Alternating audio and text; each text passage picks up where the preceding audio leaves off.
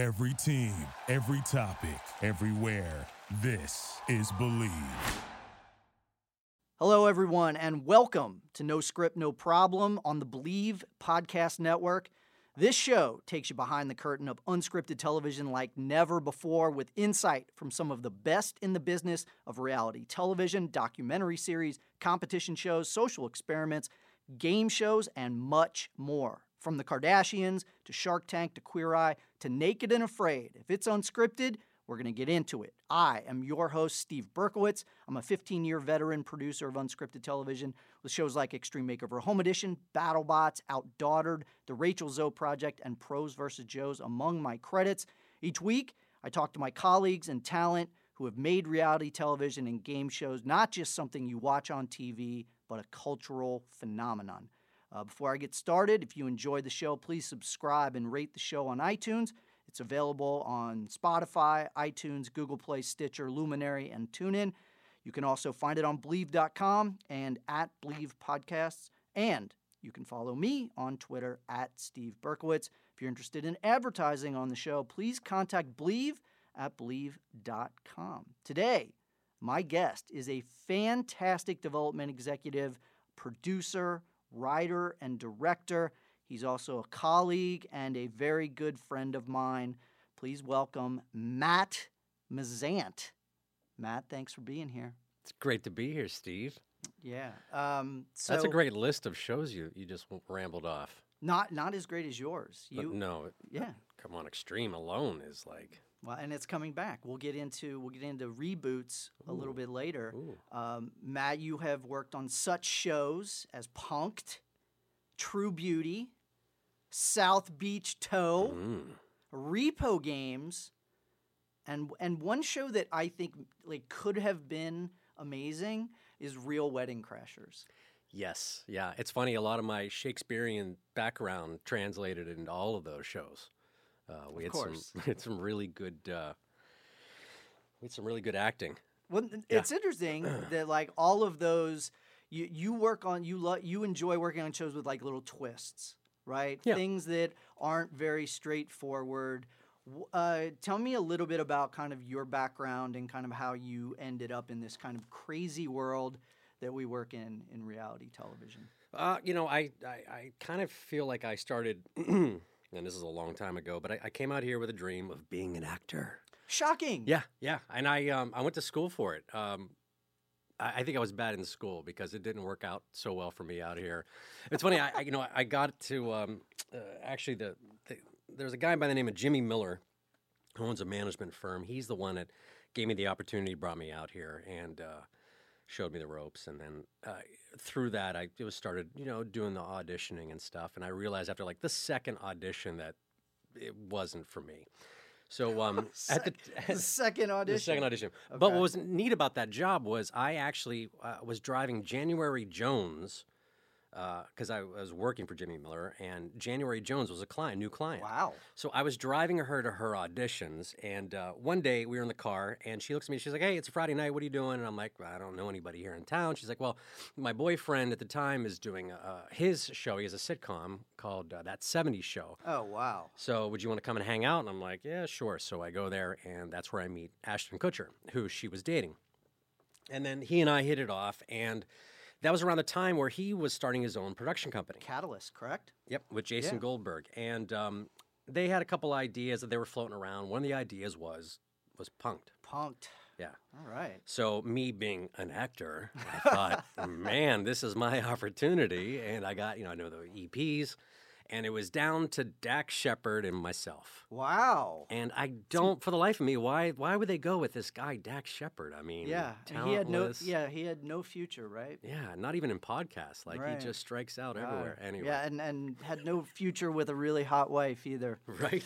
Yeah. So they started doing Punk'd, and I acted in the first season. Got a few in there, and then I realized it was time to write. Yeah, right. And you became a writer and a producer on the show, and one of the creatives coming up with pranks and everything like that.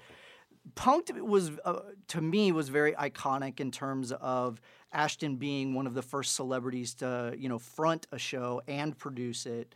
and kind of solidified our reality. Because if you recall, or maybe you disagree, but back then we were kind of the bastard stepchildren. Yeah. And Ashton kind of gave us some legitimacy. Would you agree with that? Oh yeah. I mean, if you think about it, I mean, outside of, I think Survivor was in 2000, right? Yeah. And I'm trying to think of the shows before that. Real World. Real World was 92. Yeah. Yeah. And it was all, when you said the word reality television, right. it was kind of met with a, yeah. It's like, yeah. It's like, oh, you're a stripper. I remember when I first moved here, I met a girl who was an actress, and she told me that we were taking jobs away from them. Yes, we literally, yes. Really? Yes, she told me we were taking jobs away from them. So yeah, every time I'd go to MTV, you'd pass other offices where they were doing scripted shows. Sure. And, and I'm I'm going to we'd take the back entrance and, sneak in with our hats down and, sure. But it actually turned into something pretty amazing. One of the hardest shows I've ever had to work on. I got to be honest with you. What do you credit the success of Punk'd with? Because it is coming back in short form on Quibi next year, and there was a reboot already. It seems like one of those shows that it became part of our pop culture vernacular. Oh, I'm getting punked. Oh, people would go, where's Ashton? What do you think was the key to the success of that show? Honestly, I think it was the first time anybody kind of let some creators have their own way. MTV was fairly open to Ashton and Jason really doing kind of whatever they wanted. Yeah. At the time, and if you go back to it, really it was the Justin Timberlake, because Justin was just popping. Okay. I mean, he was just kind of coming into his own. He was becoming his own artist away from the group. And that first bit that we did with him, and we, Dax came in and seized his house, really is what kind of made this huge buzz about it. And that's what everyone kind of gravitated towards. And I think once that happened, we were all we were on to something. Yeah. Especially in the first 2 years, because really nobody saw it coming. It was a field day. But afterwards, by year 2, year 3, we had to be a little smarter. Before, we could just run down the street and kick somebody and then run away, and then that was an episode. But by the third time, we were we're going to fly a helicopter in, and we're going to drop down these puppies, and then So it just took it takes I don't know. It was a fun show, though, I gotta say. It was hard, but it was fun. Do you feel like this reboot, are they going to have a tougher time? Because, we're used to seeing cameras. There's, everyone has a camera. Celebrities are more aware. There was no TMZ back then. Do you think they're going to have a tougher time? Well, it's interesting that you said TMZ because, when we were doing it, nobody had cameras. There was no cell phone videos. That didn't exist. So now, if you're a celebrity, you kind of see it everywhere. So and if it's funny, and I'm going to say the last season or two, we actually started shooting more open. Our hides back then were inside, soda machines, or there's one time that we had a statue built in the middle of this restaurant where we put a cameraman and we built it to his body frame. And then screwed in the piece. So even he had to go to the bathroom. I think we gave him a cup. I don't even know how he... And he was in there for 8 hours because, when we do Punk'd, we're waiting. Yeah. And that's the thing about the show. It's something you should know is we would end up having to wait hours and hours and hours because celebrities are on their own time. Even if we had a friend who was I can get him there, and you're going to get P. Diddy there in 20 minutes? Okay, let's see this, And 5.5 hours later, they come rolling in. So we would just have to be rolling. And I remember this one. I'm going to tell you the story really quick. It's really funny. We were about to do this singer who's really really famous. Her last name rhymes with is the same as a cartoon that was on Fox for a long time. Oh, wow. And I'm not going to say which one, but yes. So we were waiting and waiting and waiting and waiting, and you have to mind we're all in a control room which is man-made, and it's got to be close because we can't run cables miles down the road. Of course. So we're very close. So sometimes we had to be outside in a tent that's tarped down. And this one time, the accomplice parked. There's no parking, so they parked right beside the tent. Oh, God. So we saw them coming. We're all quiet. We're shh. So there's 30 people all trying like this, right? And our accomplice is mic'd up. So we have a mic on them, so we know they're literally outside. And we hear that person go, I really have to pee. And the guy's like, well, her friend was like, oh, yeah, we'll go inside. And, she's like, no, you don't understand. I have to go.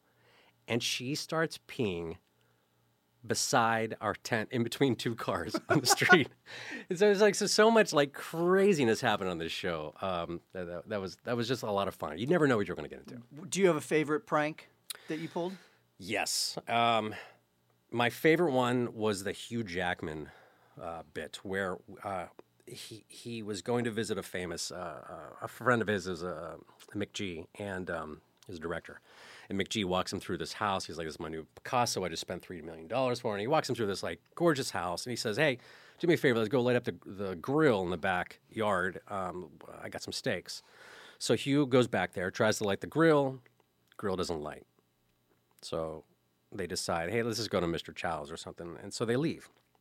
While they're gone, we light the house on fire. And so when they came back, we have fire trucks. Flames are coming out of the house, and Hugh Jackman looks like he's seen a ghost.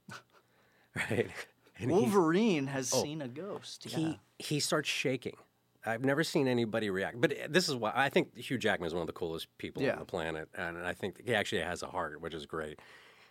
It was when we had some actor come running up the street saying the entire hillside behind the house is on fire, like everyone's house is on fire, is when he almost started crying, and then we ended up revealing and stuff. But that was probably one of my favorite ones, and that's actually a true story because I have this fear that I'm always going to set fire to something, especially if it doesn't like a grill or something. Yeah. Like if I'm at my house and I'm grilling, like I have to make sure it's off 15 times. So a lot of my neuroses actually worked for all my hidden camera stuff because it's the things that bothered me or scared the crap out of me were the things that I thought would be good ways into getting people. So that's interesting because that probably helped you kind of get in the minds of other people and kind of try and scare them or, Yeah, I mean, I'm always, I'd be in the grocery store going, like, and waiting in line, and I'm like, who's going to do something really scary here? And it's like, is this an old lady behind me? Is she really old? That's a little creepy, but I get where you're going with that. What is it about hidden camera pranks that you really, you've done multiple shows like that you enjoy? Yeah, it's funny. Somebody asked me, like, how many bets have I done? And I said the last I counted was like over 260. And I think I've only missed 2 or 3. Wow. But they were not because of what we did, is because of like a technical thing. Sure. Like we had this bit where we had a dog was involved. And the dog ended up just getting sick. Dogs and babies, right? Yeah, terrible. I think my favorite, what makes me so good at it, I think, is because I like to walk the space when we're there, because it's about variables. If you walk into a room, you want to know, okay, he can exit this, or she can run out that door, or this can happen, or because you only have so many cameras, and you need to keep them in this like pocket, this window. So I think one of the things that I'm really good at is keeping people engaged in a moment and putting the pressure on, because the one thing is, like, if the pressure isn't directly on you, you're going to bounce. You're going to walk away. You're going to run. You're going to. But if you feel where there's a responsibility, where it's impacted you, and all of a sudden my ego or my I'm going to say my just how you look in general is going to come across bad, or TMZ is going to pick it up. Sure, you're going to stay put. So that's the psyche of it. It's like, I'm not a celebrity or anything. Nobody knows me. But I try to put myself in, like, what's the farthest I can push this person without them snapping. Sure. Yeah. It is a little puppet master. Yeah. Type action. Yeah. Okay. Well, speaking of Punk'd, there is a reboot coming out with Quibi, and there is a slew of reboots. A show I used to work on, Extreme Makeover Home Edition, they just shot a reboot, and that'll be coming out in 2020. You already have Blind Date is on Bravo. Temptation Island has been a success on USA. They're airing the second season. Biggest Loser has been shot, and that'll be coming out. How do you feel about a lot of what? I want to ask you a really quick, because I heard a rumor. Oh boy! Did you hear that the Biggest Loser was giving their people weight loss pills? Why are you asking me this? I don't know if you've heard this. I don't know if that's true. But I heard that they were funneling out. I don't know. You don't spread gossip like that. I don't know. I don't spread gossip like that. Do you feel, and we know that ABC has done a great job, had great success with the classic game shows, Match Game, $100,000 Pyramid. Do you feel like these reboots are a good thing for Unscripted, or is this kind of a sign that maybe we're running out of ideas? That's a great question. Thank you. Yeah. Here's my weird thought on this. I think we like things that are familiar. I agree. I think because there's so many options. If you're on Netflix, you're on Disney Plus, and you're scrolling, there's just like cool shows, pictures. It's really all you're looking at is a cool image, and you're like, is that something I want to watch for the next 8 hours? I think when you see, The Pyramid or any of these shows, you're like, oh, I know that. Oh, I know how that works. I don't have to think too much. And I think maybe that's that familiarity that we like. Not to go into politics of this, but Democrats, Republicans, we're comfortable in our little, familiarity. We know McDonald's, you're getting a burger. Yeah. When you go to Taco Bell, you're getting a taco. Yeah. Right? And so, I think it's interesting. It'll be curious. You got Paradise Hotel that didn't quite work on Fox, but yet Temptation Island, not too different in terms of the content, and a big success for USA. So I'll be curious to see Biggest Loser in particular on a very different, on a different network with a smaller budget. I'll be curious to see how that one does, and I'm certainly curious to see how Extreme Makeover Home Edition does. Where is that going, by the way? HGTV. Oh, yeah. Wow. A lot of my friends worked on it, and it's obviously near and dear to my heart. And I think America is excited to see it, but obviously a smaller budget on a cable network. So we'll see how it goes. I'm hopeful that it's great, just like it was on ABC. I want to hit on, you mentioned Disney Plus before, and we've talked about Quibi a little bit, and you and I both have dealt with Netflix. The streaming wars are certainly underway, and I think that it's exciting, but it's also we're in that transitional phase where it's scary.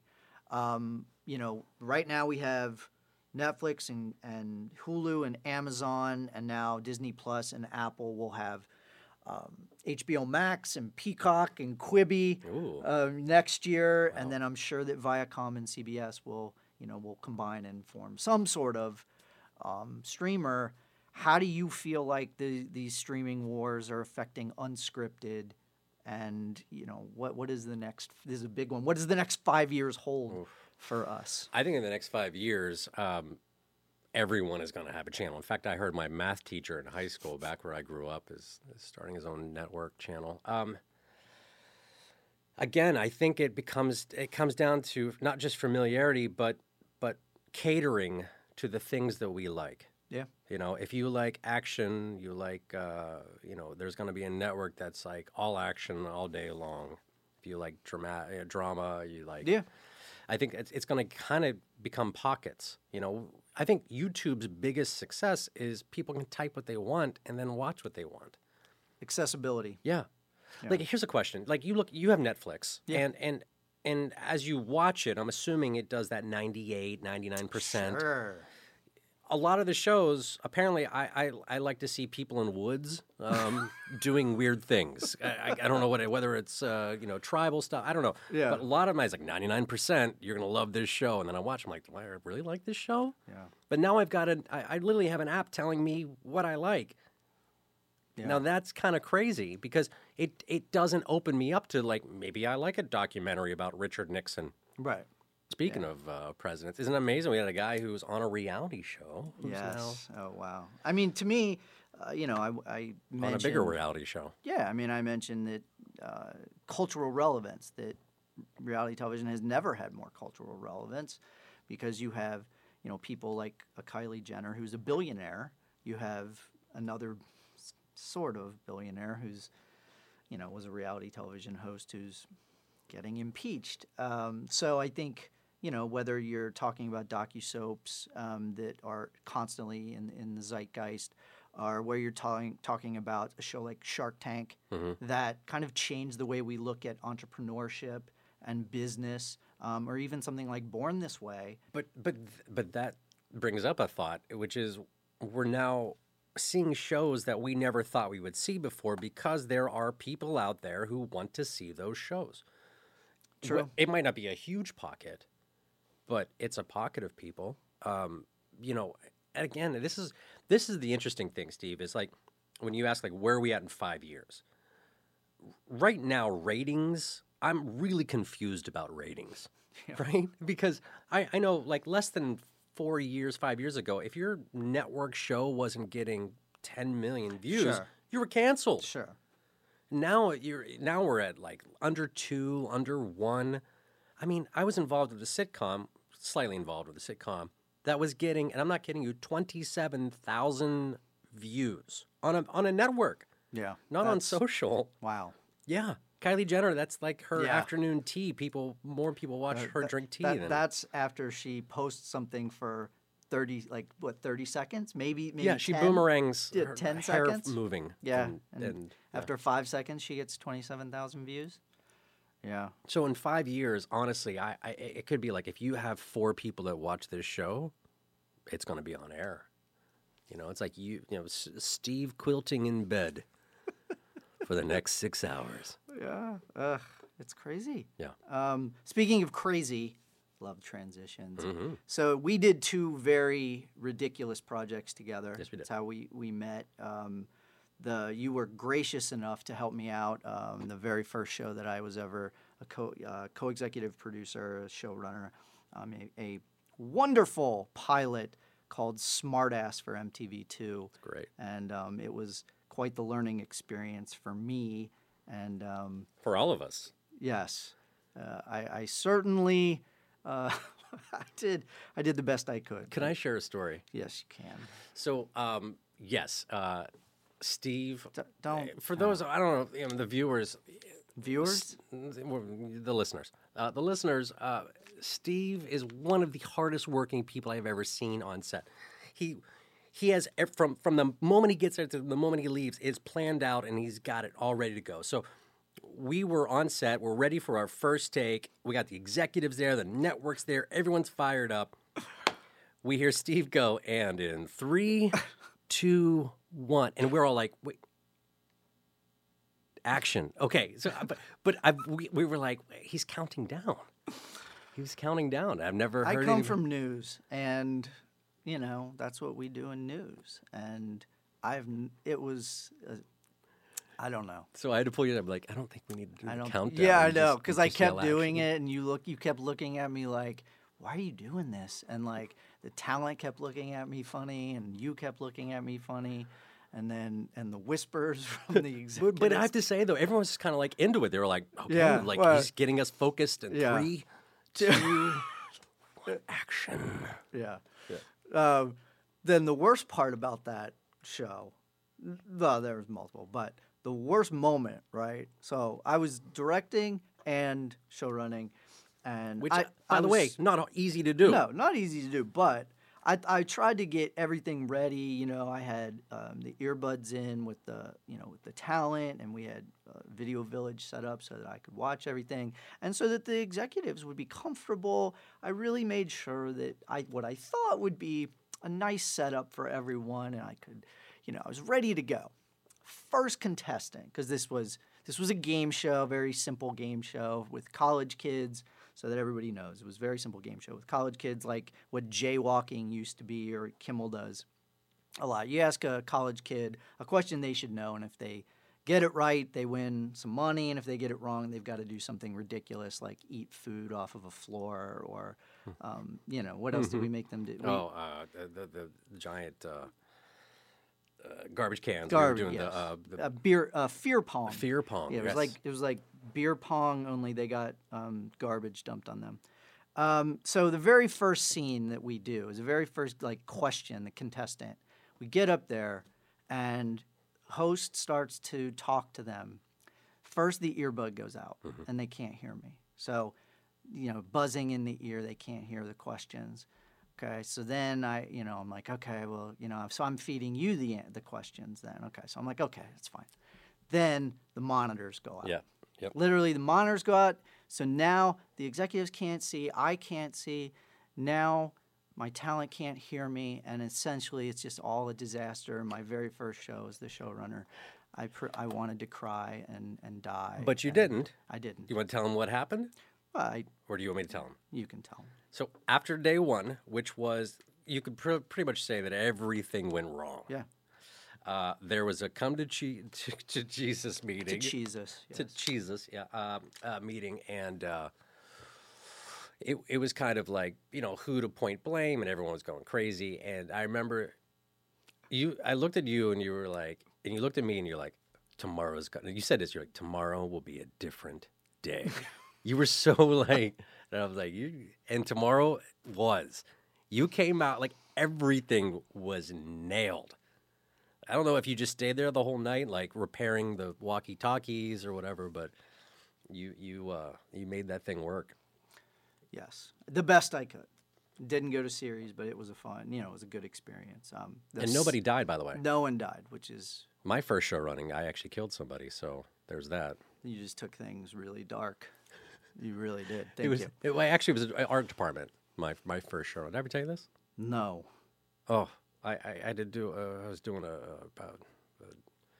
show called Restaurant Stakeout, and it was the pilot. And they gave me 7 days prep to do it in Las Vegas. So in Vegas. And they said, "We've got this art guy. He's cheap, but he can get there." The day of shooting, he's supposed to bring all this stuff that he promised, and he doesn't show up. I get a call from his roommate who said, "We think he died. We think he died." Okay. He was working all night last night, and we took him to the hospital, and he's not conscious. Oh my God. So I didn't know what to do because I've got 40 people on the set, so I ended up I sent a PA to the hospital. I said, just make sure do anything legally on that end.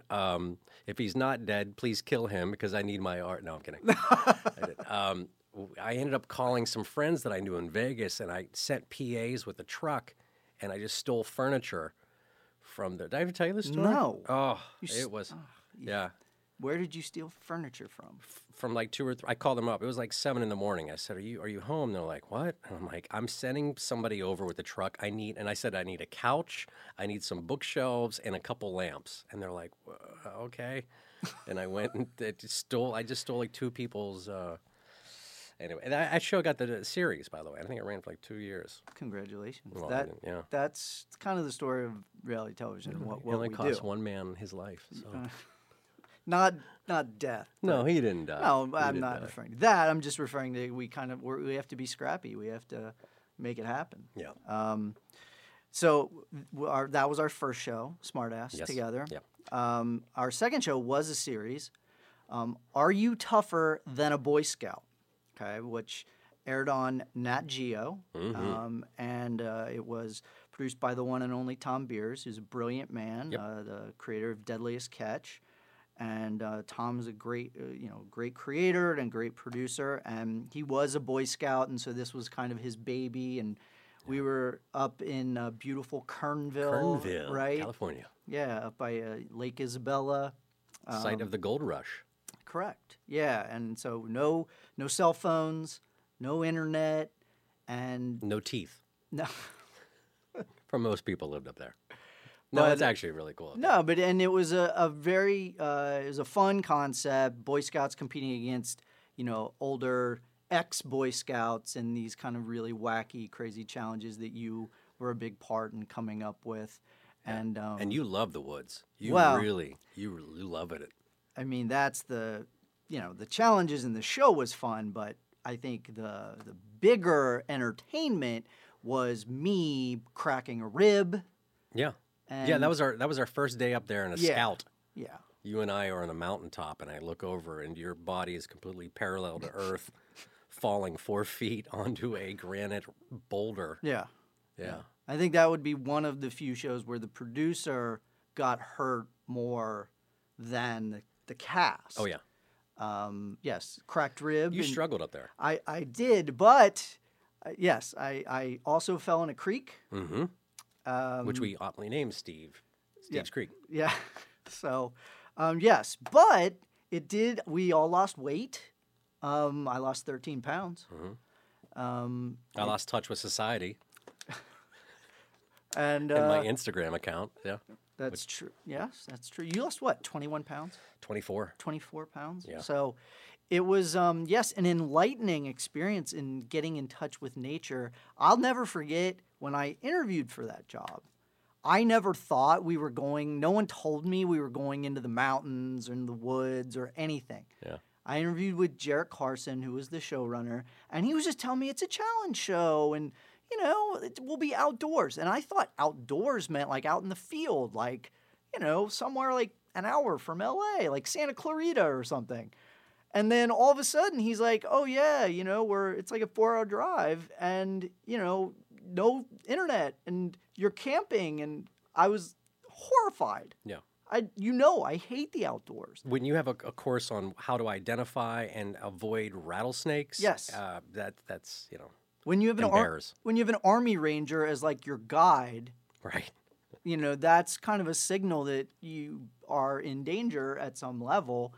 But a lot of fun, and it was one of my favorite shows. I'm the same boat. I when I got there, I was a little skeptic. I was like, this is going to be a tough one. And by the end, I was like, I don't want to leave. You did enjoy, yes. Yeah. And actually, I will say, even though I struggled, I've become an avid hiker. Oh, yeah. Since then. So it was a good show. It changed you. It did. It changed me. And isn't that what it's all about, Matt? You learned. You adapted. I did. In 3, 2, 1, hike. All right. Well, now you are really focusing a lot on development. Yes. Pitching shows, selling shows, and you're having some good success. You know, everybody, I feel like in Unscripted, there's such a wide array of strategies when it comes to development. Some people, it's just it's quantity. It's like get as many ideas out there as possible. Other people, it's like it's the sniper. You know, nail it down, get it perfect. What is your kind of philosophy on development? What is your strategy when it comes to pitching? Well, I think what's great about reality is you can kind of go as fast as your mind can go. You know, to me, IP is the most important thing in this entire industry. You know, it's he who has the best idea wins. Sure. You know, and even if you have a really good idea, somebody's going to steal it, but, you know, it's still your idea. And how many shows do we see that are the same, you know? So similar. Almost the same format. Right. And I think what's great about what we do is you could be in bed, wake up, and you can have an idea that runs for the next 12 years. Yes, it's possible. When it's scripted, you know, there is a process to it. But I can write a log line, and I have an exec friend that I could email at 8:30 in the morning and be like, "What do you think? Do you want to hear more?" And they'd be like, "Yeah," or "No," or and then it's gone, and you know, and you move on to the next one. Yeah. And what's great about it, you can stack these ideas. So to me, I think I like to. I just can't shut my mind off. I just constantly. How many times do I call you and be like, "What do you think?" I mean, I think, a lot. Yeah, a lot. Yeah. Yeah. And Steve's like, "Oh God, here we go." Okay. Oh, yeah. No. Well, they already did that show, Matt. They did that show like 7 times in the last 3 years. But I think it's good to just go. You know, and I think the sniper is also it's good, but you are taking a huge risk in the sense that you can put 3 months and all of this money. Very true. Big sizzles and flying in talent and putting them up and then like having this big pitch meeting for 2 weeks around town. That works. But you're also, when it doesn't work, you're like, oh God, what did I just do for the last 4 months? Soul crushing. Yeah. You're like, I just dropped, you know, $10, $12, $15, $20,000 on this and I got nothing to show for it. So to me, I feel like there is it's kind of it's like a happy medium. Yeah, it really is. Yeah. Okay. All right, my friend. Well, thank you for being here and for talking to me on No Script, No Problem. This is great. Thank you. Thank you for having me on. Of course. And I do hope that in 2020 that we get to work together again. I think we should. Yes. Hey, I got this idea. Hold that thought, my friend. Can you just start the show, though, with in 3, 2, 1? For you, yes. Okay. All right. For everybody out there, if you do enjoy No Script, No Problem, please subscribe and rate the show on iTunes. No Script, No Problem is available on iTunes, Spotify, Google Play, Stitcher, Luminary, and TuneIn. You can also find it at Believe.com and at Believe Podcasts. And you can follow me, Steve Berkowitz, on Twitter at Steve Berkowitz. If you're interested in advertising on this show, please contact Believe at Believe.com. And I do want to thank the people at Believe for helping me to develop and do this podcast. So thanks, everybody, for listening. Until next time, I'm Steve Berkowitz for No Script, No Problem. Thank you for listening to Believe. You can show support to your host by subscribing to the show and giving us a 5-star rating on your preferred platform. Check us out at Believe.com and search for BLEAV on YouTube.